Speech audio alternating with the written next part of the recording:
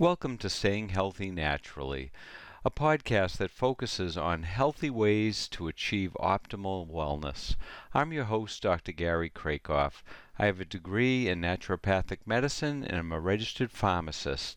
Today I'd like to welcome Dr. Christophe Merville. Dr. Merville completed his pharmacy doctorate in France in 1985. Since 2005, Dr. Merville has served as the Pharmaceutical Development Manager at Boiron at the company's headquarters in Newtown Square, Pennsylvania. Dr. Merville has created educational training programs for pharmacists and retailers on homeopathy and Boiron's medicines. Dr. Merville is a sought-after expert on homeopathy and its practical uses for consumers as well as medical experts. Hi, Christophe. This is great having you on the podcast because I think you'll be able to shed some great light on some of the myths and some of the questions about homeopathy. So thanks for joining us. Thank you, Gary. Thank you for having me. Oh, my pleasure. So I think I'd like to start with a basic question that I'm sure you get, but I get often. People come in and the first question they'll have is homeopathy a safe and effective therapeutic method?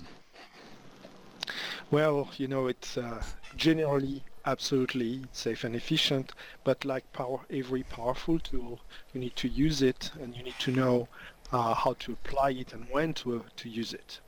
So the global answer is yes. Homeopathy has a remarkable record of safety. It was very early during the first year during its creation. People really noticed the difference between the then used treatment. Even today, in Europe, where I come from, it's a form of therapy that's thought after by people who already have a treatment, who do not want to have too many side effects, or people that are sensitive or even pregnant or nursing women. So that's for the safety part.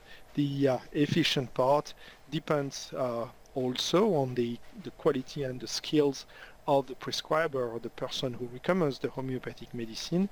But in general, a lot of people have very good results for many conditions. There are some exceptions, of course, where homeopathy doesn't apply, but in general, that's a form of therapy that is currently commonly used, at least in the countries like in Europe or in India or South America, as a first line, where you want to try something safe, and most of the time it works. So I would say, yes, homeopathy, when well used, is safe and efficient.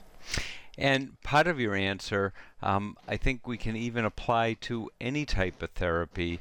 It's choosing the right medicine because it could be a perfect medicine. Even some of the pharmaceuticals are over-the-counter remedies. If you choose the wrong medicine for what you're trying to help the body with, it doesn't work, and that doesn't mean it's not a good therapy. It just means you use the wrong medicine.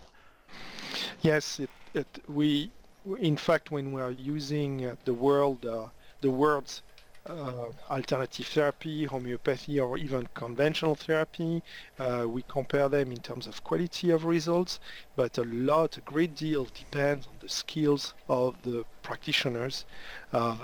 So everything is really relative and individualized with homeopathy. I would not make any generality. There are very good physicians. There are some physicians that are a little bit less skilled, like in any art or even science. And that's the case absolutely for homeopathy. Okay. Now, another question, and this is a real broad one, and I'm sure you'll be able to narrow it down. What can homeopathy be used for to relieve or treat?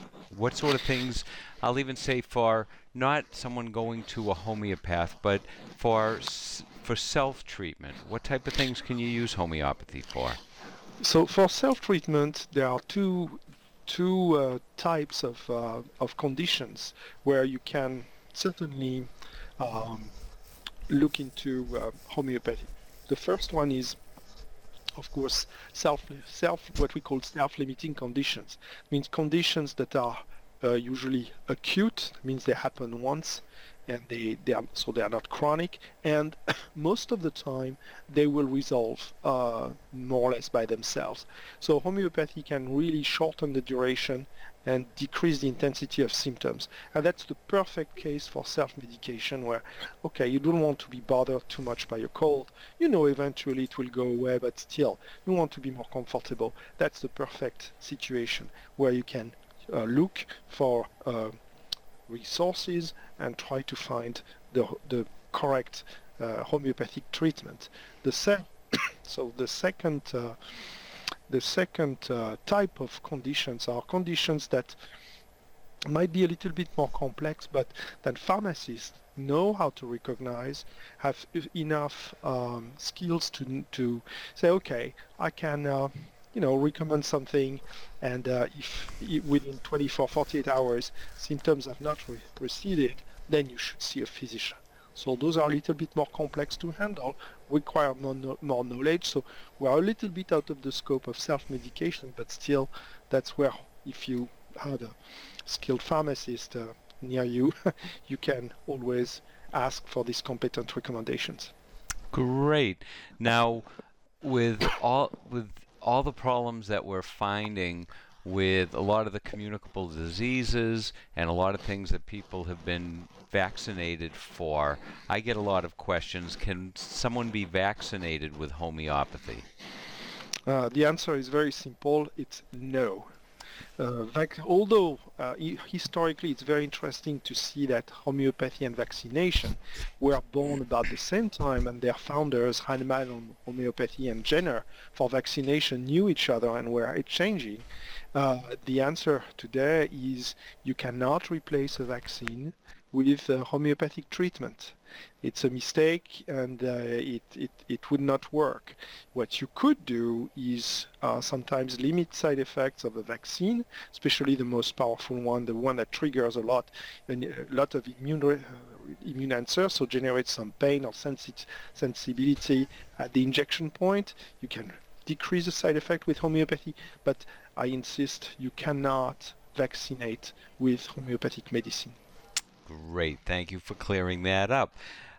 So is homeopathy safe for if it's not a critical condition, a self-limiting, a cold or a runny nose, or you have some aches from having a virus or a flu, or a minor allergy symptoms? Is homeopathy safe for people to try to self-medicate?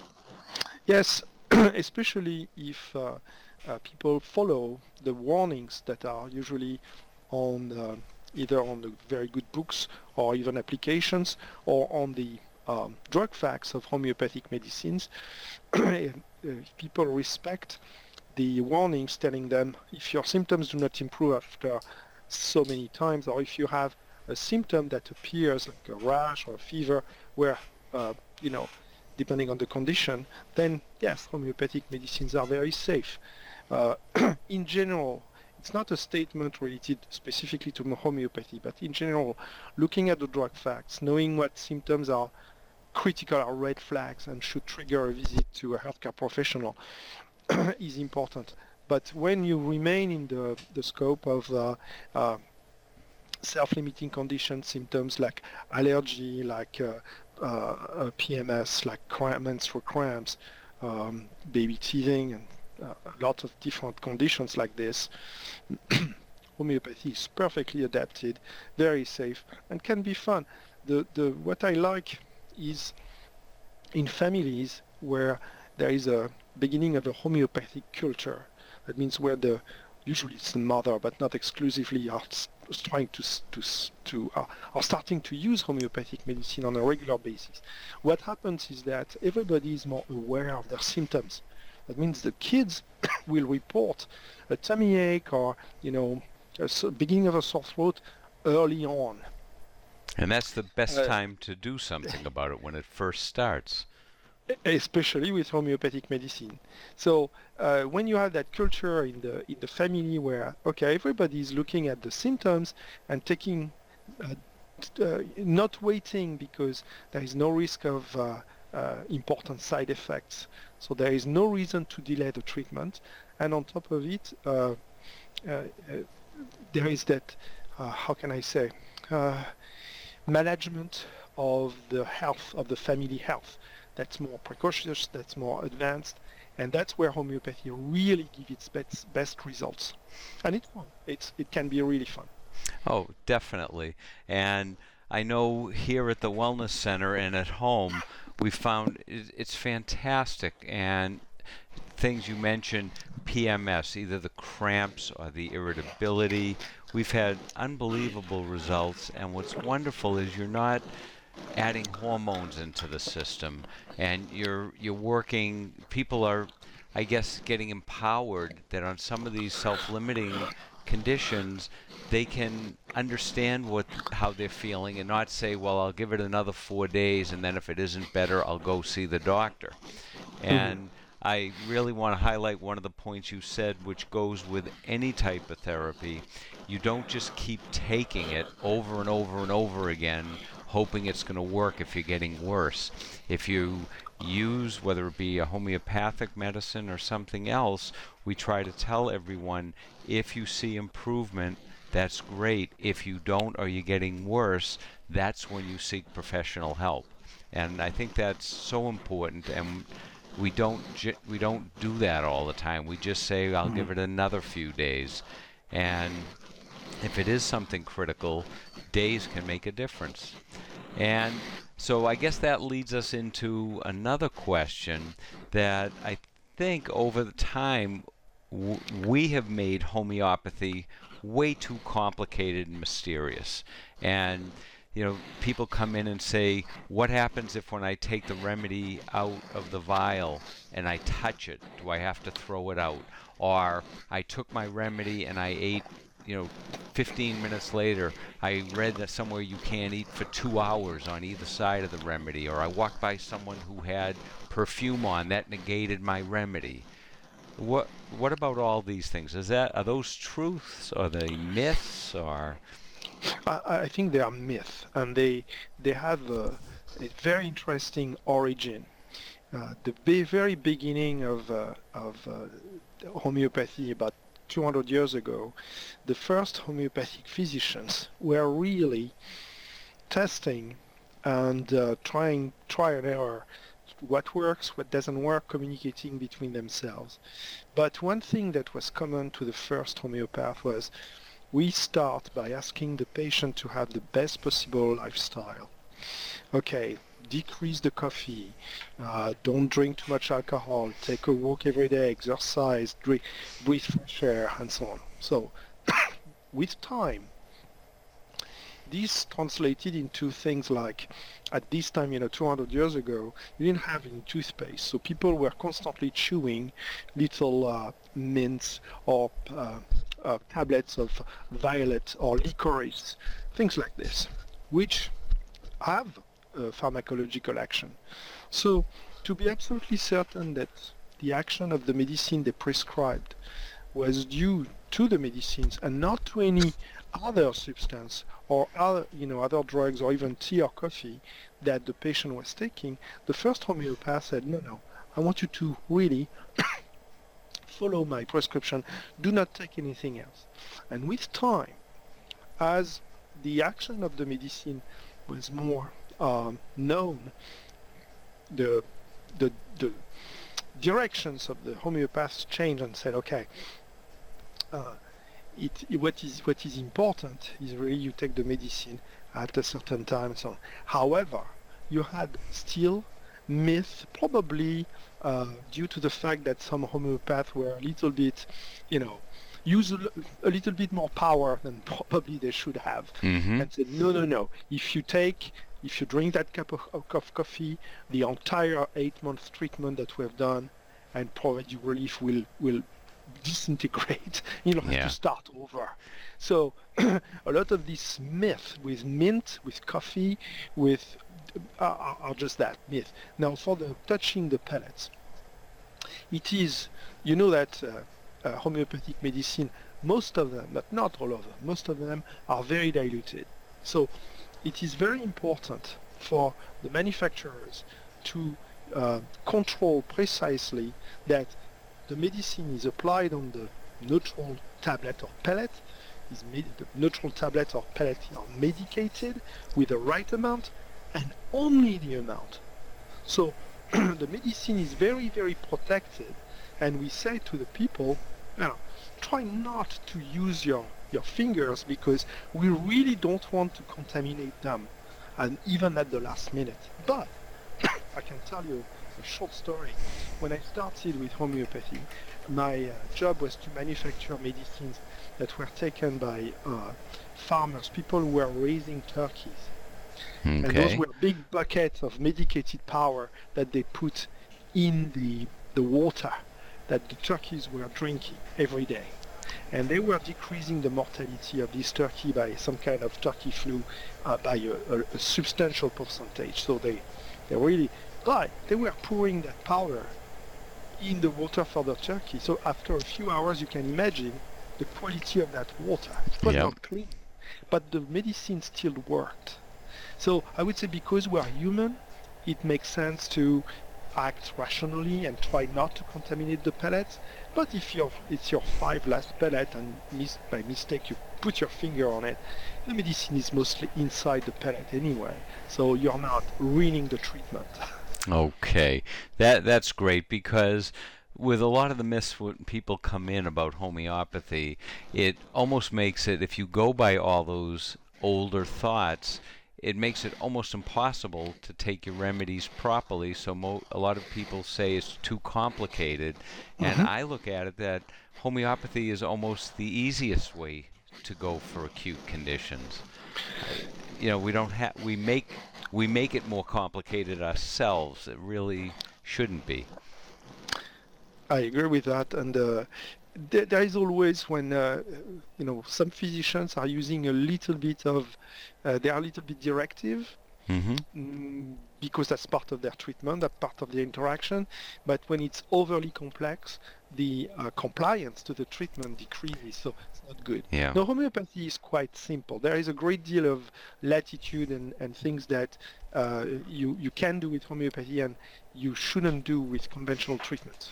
Okay, so now for our listeners, they may not understand when certain remedies should be used, but there's a remedy, arnica, which is very good for bumps and bruises. It can be applied topically or internally.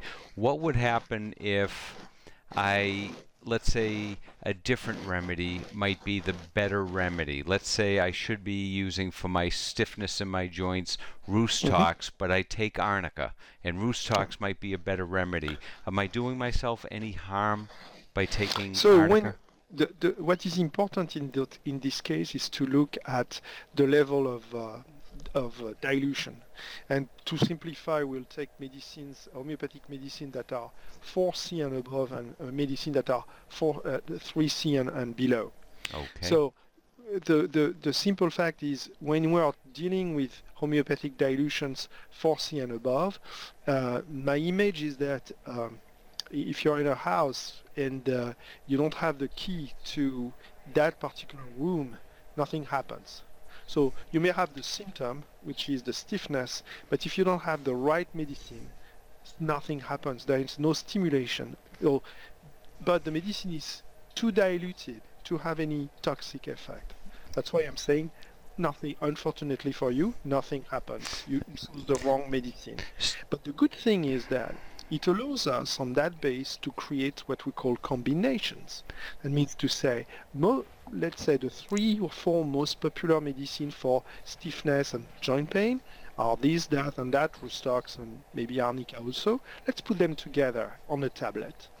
So in that case, the person who doesn't know very much homeopathy can take the medicine. Chances are 1 or 2 or 3 of the medicine will work, but the other will not have any toxic effect and cause any side effect. So we're using that image of if you don't have the key, the door doesn't open, to our advantage, and creating medicine that are sometimes a little bit more simple to take.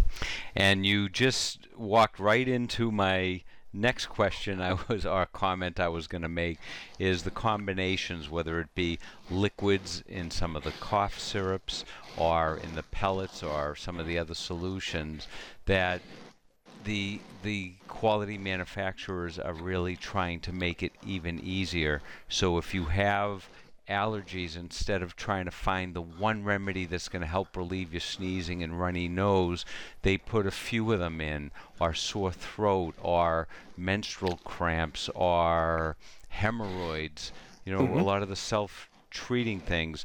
When sometimes I hear from some of the classical homeopaths that that is not a good way, but I think it's your philosophy. If it's a self-treatment, I think if someone doesn't understand homeopathy or have a good understanding of the different remedies, isn't a combination a great way to try?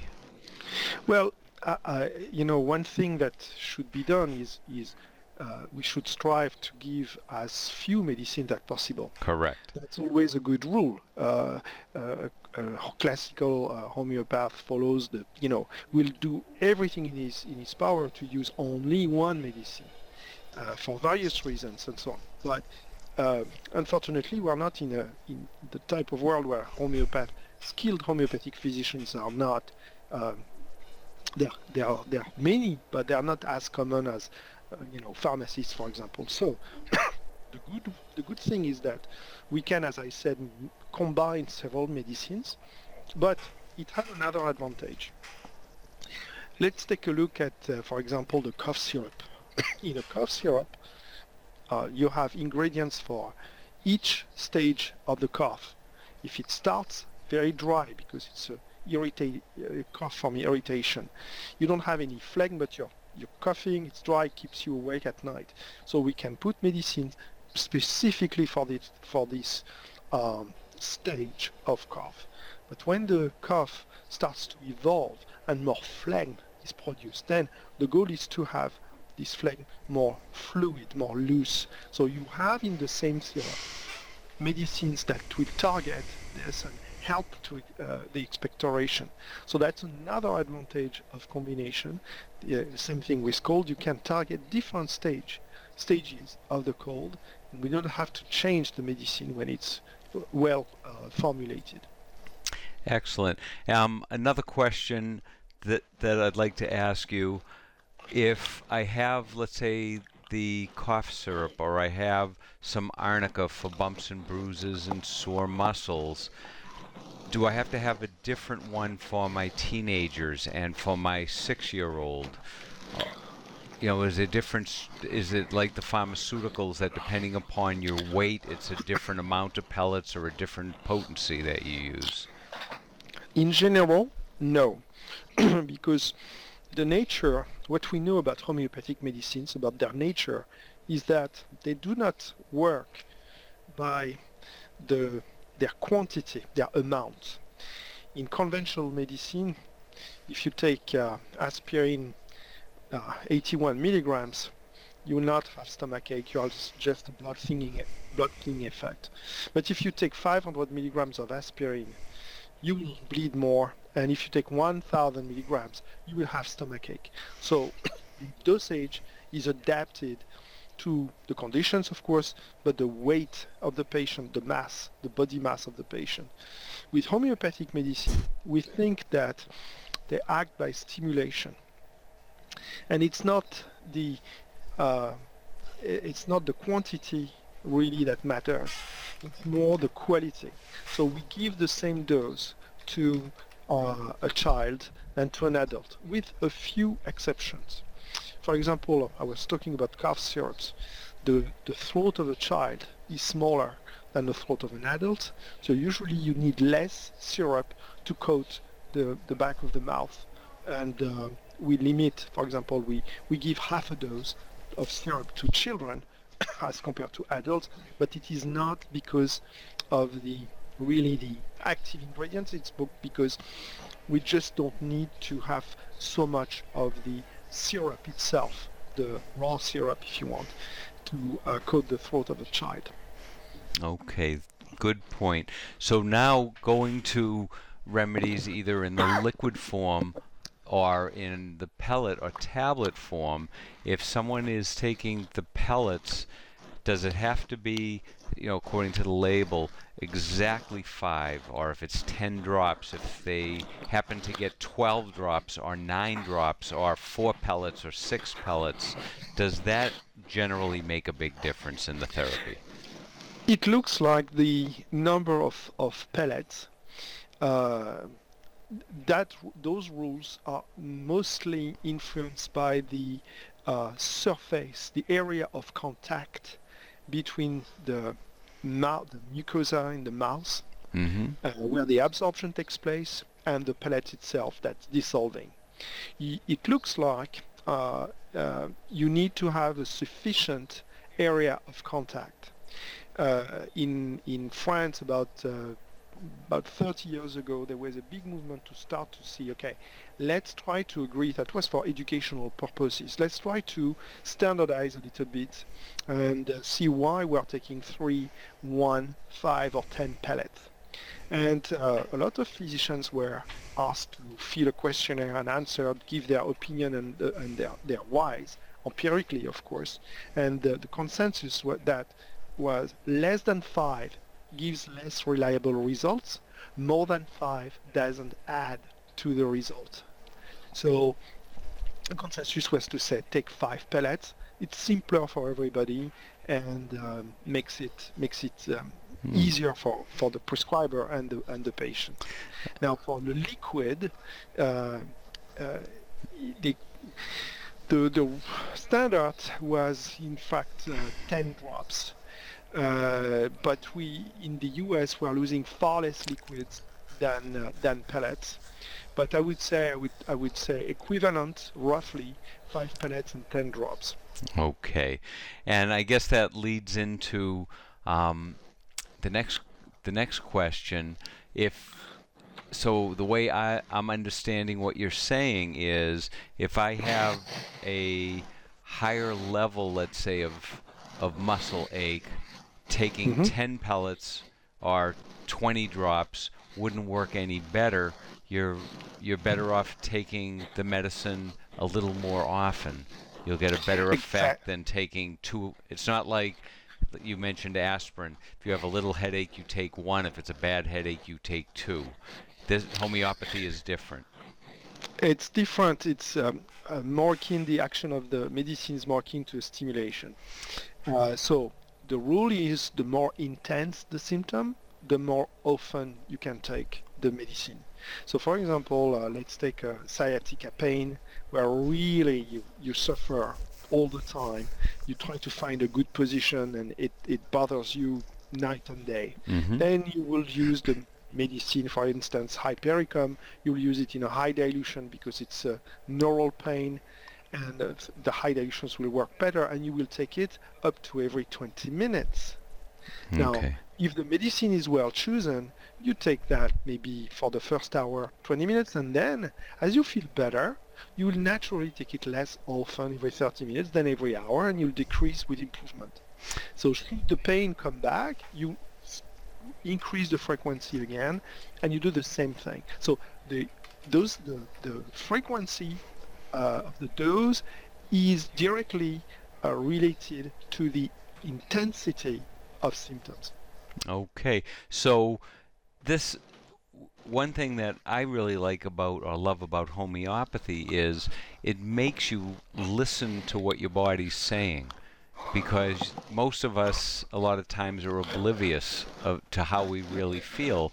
So if your symptom is very intense, not getting better, at first you take it a little more often. If you're feeling better, you don't have to keep taking it at that rapid frequency. So it's basically you use it as you need it, not take it 3 times a day for 10 days like we do with antibiotics and things like that. Yes, it's a little bit different. And in fact, what I like, the more I study the origin of homeopathy and what exactly it is, I always tell people, we tend to look at a symptom as something that is bothering, uncomfortable, and we should get rid of it. But when we think a little bit, the symptom is the outcome of how our body reacts. It's a process that of course, sometimes it's not comfortable. It's designed to alert us to, okay, you need to do something. But in a sense, the symptom is the best way our body reacts against the cause of the problem. Mm-hmm. Very often, maybe not always, but very, very often, especially for example, colds. Lots of people, they have a cold, they have the sniffle. That's not very nice. So they take a decongestant. Well, if you do this, you completely counteract what nature, what evolution has selected to be the best possible answer to a viral infection in the nose. That means increasing the secretion of the mucus from the nose. And with homeopathy, you go through your disease, you go through your symptoms faster.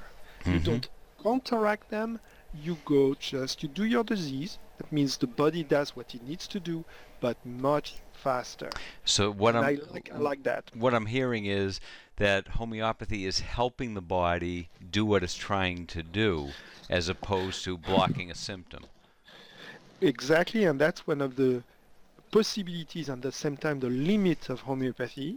As long as the body is able to react efficiently, homeopathy can be used. But if the possibilities of the body are overwhelmed, or if simply there is no mechanism to go back into a healthy situation, like for example people who have diabetes type 1, their insulin is not secreted, doesn't work, and there is no way anything can stimulate that secretion anymore, that's another indication for homeopathy. However, you can use homeopathy to treat consequences of, for example, diabetes. You can improve the microcirculation in the feet or in the retina by using arnica, for example, and delay the evolution of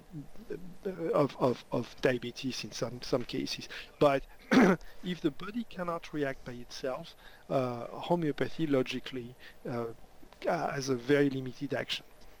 Great. Christophe, I could chat with you probably till another 6-8 hours without even thinking about the clock, but I think it's time that we should wrap this up. What I would ask you, and I'll sort of put you on the spot, do you think going forward I could set up another time for us to talk, maybe as we get near winter time, to even talk about some of the winter remedies and how to help select a remedy to make it easier for people for the self-medication? Because just simple things like for sore throat, there must be 10 or 12 different remedies out there, maybe even more for sore throat, but there's very easy ways to narrow it down. So would you be willing to come back on and we could go into some deeper specifics? I would be delighted. I would be honored, and it's really a pleasure. So yes, you can count on me for that. Thank you so much for joining us, and I look forward to speaking again. Have a great day. Thank you, Gary. Have a great day. Bye-bye. Bye.